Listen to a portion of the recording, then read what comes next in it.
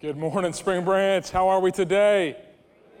All right, good to see you. My name is Heath Krieger, and I'm excited to be here today and share an important word with you.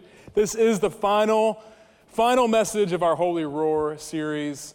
It's been good, hasn't it? Michael's been walking us through the book of Colossians, and he asked me to provide a recap, and the recap is it's all about Jesus. There you go. It's all about Jesus. You're dismissed. Have a great day. It's about Jesus. Colossians, Paul talks about how Jesus, everything was created through him, by him. He is in all things, above all things. Jesus just saturates our lives, right? And he fuels our soul. He is the why behind what we do, and he's the reason behind everything, right? It's all about Jesus, that holy roar, right? Presence of Jesus inside of us. And so today, we're going to be wrapping up the series, and we're going to be talking about Colossians 4, 5 through 6, and we're going to be talking about what it means to walk in wisdom towards outsiders. And so let's go ahead and read the passage together. Colossians 4, 5 through 6, Paul is writing to the church in Colossae, and he says, walk in wisdom. Everybody say, walk in wisdom toward outsiders, making the best use of the time. Let your speech always be gracious, seasoned with salt, so you may know how you ought to answer each person. Let's pray together. God, thank you for this day. Thank you for each person here in this space. Thank you for your grace in our lives. Thank you for your wisdom. Lord, thank you for bringing us here today. I pray that we'd walk out of these doors encouraged and comforted, not by anything I say, but by your word in us. God, thank you for who you are and what you're about to do. Jesus, we pray all this in your name. Amen. Amen. How many of you love to travel? You love to travel. You've been around the world and back a few times. I had the privilege of going to Israel a few years ago. I went to Peru on a mission trip, Ethiopia, just blessed with some great experiences. My most foreign experience was when I visited the great state of Wisconsin. Wisconsin, yes. Honestly, who wears cheese on their head, right? It's crazy up there. Frozen custard, it's like this really thick ice cream. They've got cheese curds. What is that? What is that, right? Every time I go up there, Lindsay's from there, so I go up there, visit her family. It's great. Love people in Wisconsin, salt of the earth, right? Every time I go up there, I learn something new. And what I mean is I learn a new phrase. I learn a new kind of way of expressing myself. You going to church today? Ja, der Hey. Ja, der Hey. Ja, der Hey. You betcha. Oh, sure. Oh, sure. Gasha, oh there, hey, yeah, you betcha. Oh, for goodness sakes. Oh, for goodness sakes. Bless your heart, yeah, there, hey, yeah, there, hey. Oh, for goodness sakes. Long story short, like 15 minutes later, they get done sharing the story. Long story short, yeah, there, hey. Oh, sure, you betcha. Wisconsin, it's this foreign land up there in the frozen tundra, Wisconsin. But here's the thing. I say all that to say this. What we do and what we say reveals who we are and where we're from, right? What you do and what you say reveals who you are and where you're from, right? The question is this: can people tell that you are a follower of Christ? If you're a follower of Christ and you're here today, can people tell that you believe in Jesus? Does your life look and sound like Jesus? Does your life look and sound like Jesus? What you say, what you do, does that reveal where you're from?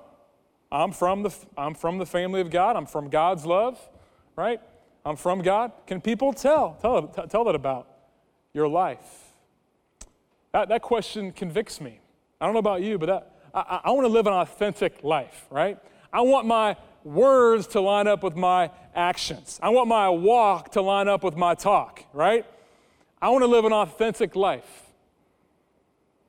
That's what we're talking about today. Living an authentic life, walking in wisdom, talking with grace.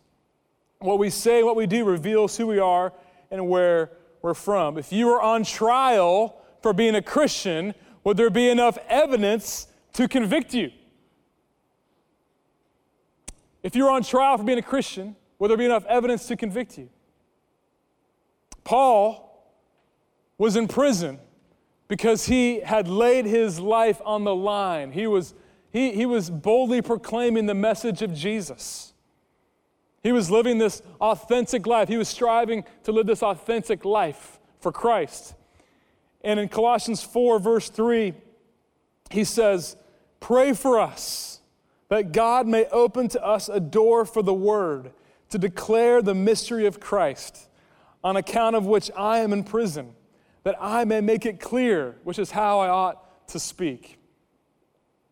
Everybody say, "Open to us a door." Open to us a door. You're probably wondering why there's this random door up here, right? Paul was praying for an open door. He was praying for an opportunity to share with people the hope that was inside of him. And he was in prison. This is crazy, right? He's in prison. He's behind bars. I don't know about you, but sometimes in my life, I can kind of be in an unhealthy place emotionally. I can kind of be burnt out or in a dry place spiritually and just kind of discouraged, disappointed, and there's a mess around me, there's a problem or something, and I just kind of, I'm not as bold with my faith, right? I kind of say to God, I'm sure you understand I'm going through this, so I'm not gonna live out. I'm not gonna go serve as much during this season. I'm just gonna take a break from you, right? Silly, isn't it? Sometimes we allow our mess to distract us from proclaiming the message, right? Sometimes we're allowing a test in our life to prevent us from boldly proclaiming our testimony, right? Sometimes we allow our circumstances to be problems rather than opportunities. Paul is in prison, and he's not all down in the mouth and just depressed and discouraged and, God, why did he brought me here? He's saying, God, open to me a door that I may proclaim the message boldly with people. And this is around 60 AD, 60 years after the birth of Christ. And Paul is in prison day in and day out, and he's writing this letter to the church in Colossae. And he's speaking it out loud, because back then he would have a scribe. The scribe would actually write things down, so he was verbalizing. It was out loud. What we're reading here today was verbalized out loud. And so 24/7, he had these guards that were keeping watch over him. These guards were on a rotation, these Roman guards throughout the night. And guess what? They were hearing what he was saying. They were hearing every word that he was saying. And they were watching his actions. And Paul was saying, God, there's an opportunity here. There's an open door here. There's an open door here for me to share the good news with these people. These people don't know you. They're spiritual outsiders. Verse 5 says, walk in wisdom. Walk in wisdom. Everybody say, walk in wisdom. Walk in wisdom towards outsiders, making the best use of the time. Paul was making the best use of his time, wasn't he? He was walking in wisdom. What does your life sound like? What does your life look like? Walk in wisdom. I love just the simple phrase walk, right? It's just every day we put one foot in front of the other, we walk. Where do we walk? We walk to our kids' rooms. We walk to work. We walk in our office space. We walk in our neighborhood. We walk in the grocery store, the restaurant, the coffee shop. We walk a lot of places each day, don't we? I love how simple this picture is. Everyday life, Spring Branch, everyday life, there's open doors for us to live out our faith towards outsiders. Everyday life. We don't have to be these educated theologians, these seminarians. We don't have to have all the perfect answers to everything. We don't have to even live a perfect life, right? We just need to be faithful every day and just pray to God, God, open up a door for me. Open up a door for me to walk in wisdom towards people around me. Walk in wisdom every day, everywhere there are opportunities. The word wisdom means Sophia. Sophia is the word in Greek. It means clarity. We come here every week and we get filled with knowledge, but wisdom is applied knowledge.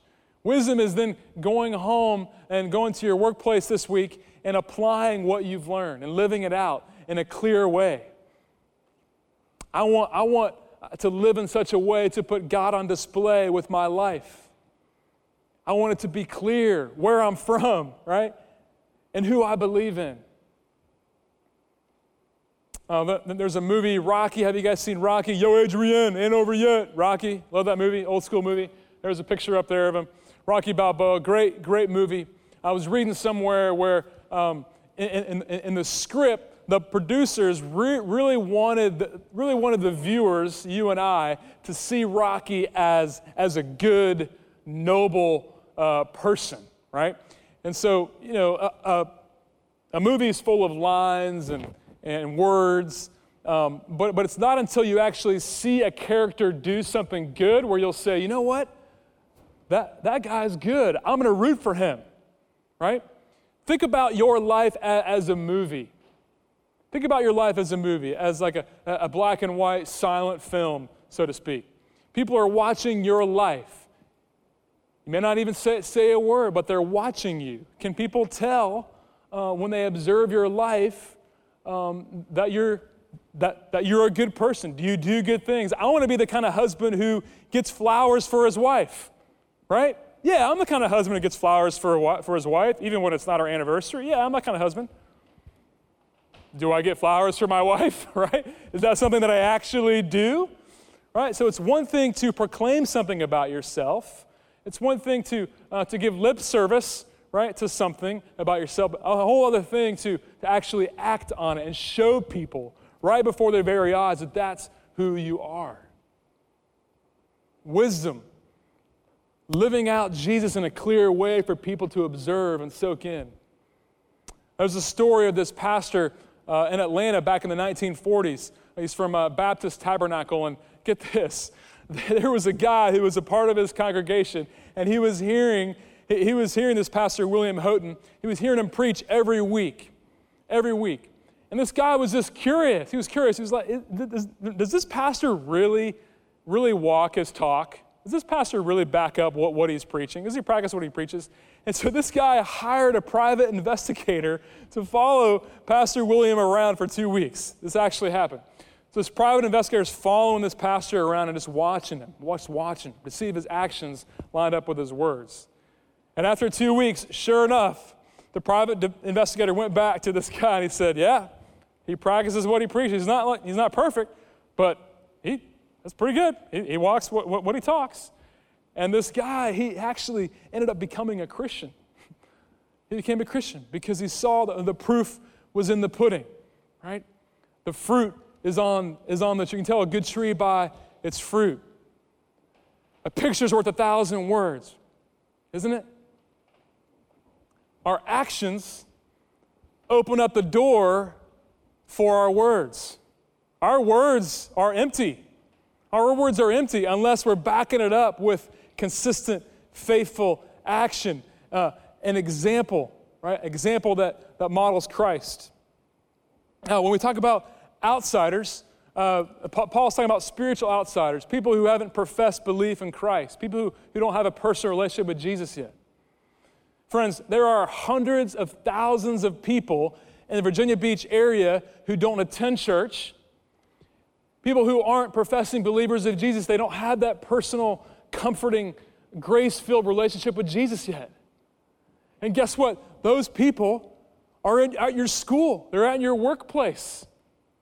They're in your neighborhood. God has hand-selected you. He's hand-picked you to live on your street because He's given you an opportunity, an open door to share the good news with those folks, those people. It's no accident. He put you on purpose there for a purpose. I love this word, making the best use of the time. Walk in wisdom towards outsiders, making the best use of the time. This time is the word kairos. It means season. Seasons come and seasons go, right? Fall, winter, spring, summer.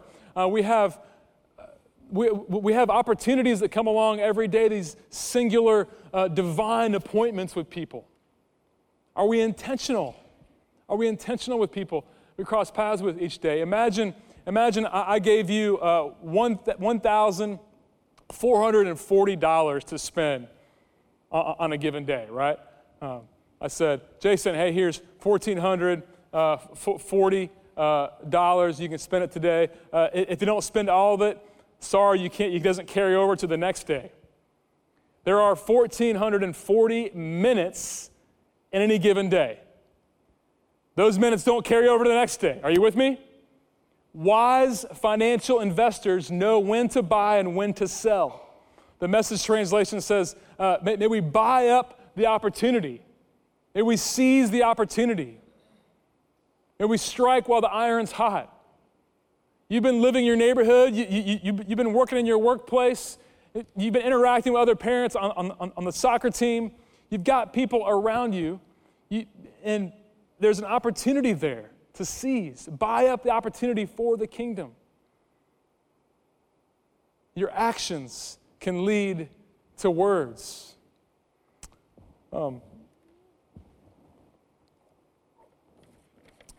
Moving on to verse 6. Let your speech always be gracious. So first we've got walk in wisdom. The second step towards living an authentic life is to talk with grace. Everybody say talk with grace. Let your speech always be gracious, seasoned with salt, so you may know how you ought to answer each person. Talk with grace. Our actions, our example, opens the door for our words. Candidly, this is kind of my safe zone over here, right? I'm a good person. I do good things. But man, it's a whole other level to actually share Christ with people, to share the good news with people out in everyday life, isn't it? It's like a whole other level, especially with family, especially with people that you've been around for a while, people in your workplace. But God wants us to go to a whole nother level. He wants us to step out of our comfort zone and share the hope that is within us. He wants us to share with the people who are on the outside spiritually what's going on our inside. Talk with grace. A few weeks ago, I went to this salad restaurant over at Hilltop because I was trying to be healthy. Eat salad. Went to this restaurant, and there was a long line. I was waiting. And a part of me was just getting really frustrated. And this is something that God's been challenging me with. I'll go out to eat to a restaurant, and I'm kind of on a timetable. I want to go in, I want to eat, I want to go out, right? But so something told me while I was waiting in line to just do something different. Seize the moment. There was a gal behind the counter, and she wasn't smiling, and you could tell she was just really busy and stressed out. And I got up to the cash register, and I just introduced myself. She introduced herself. And I said, you know what? You're doing a great job. You're doing a great job. You're doing a great job. And she just had this smile on her face, and she said, you know what? Thank you. That means a lot. That means a lot. You don't know what story people are living. You don't know what's going on behind the scenes.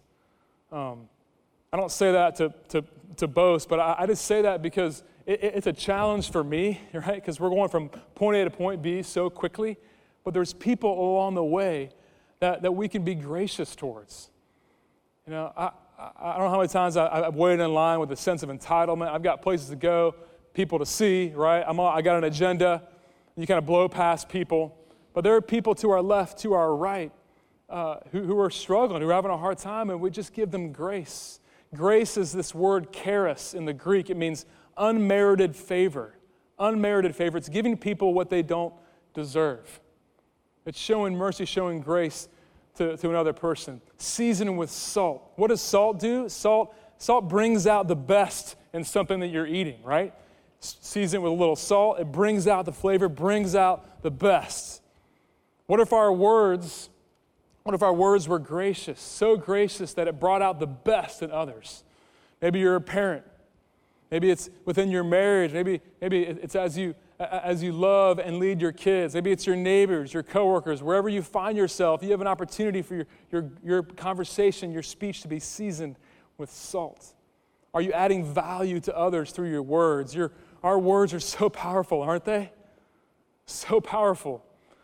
James says that our tongue is like a rudder to a ship, like a bit in a horse's mouth. It's like a spark that can start a whole wildfire. Our tongue can bless people or it can curse people, it can give life to people or it can take away life from people. How are you using the tongue that God has given you? What does your life sound like? When people hear the words that you use, are they words seasoned with salt, gentleness, tenderness, forgiveness, grace?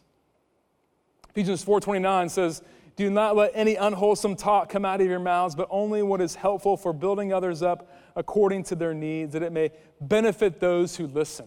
It may give grace to those who listen." Are you building others up with your words? You see, our actions, our example, things we do, will open up the door for the things that we say. When those two come together, when those two are consistent and look like Christ, man, what an impact we can have in people's lives. A prayer that I stumbled upon the other day was this: "Take control of my words today. May they tell of your great love, and may the story of your grace turn some heart to you above." I love that. May the story of your grace turn some heart to you above. May that be our prayer. May that be our prayer this week. Grace. May our words be seasoned with grace. May others see Christ through the way that we live our lives. I just want to challenge you. If you've forgotten what grace tastes like, remember that time where you didn't have Jesus in your life. Remember that time where you were stuck, where you were lost, where you were hurting, where you were confused. Remember that time you were like Paul, where you felt like you were in prison.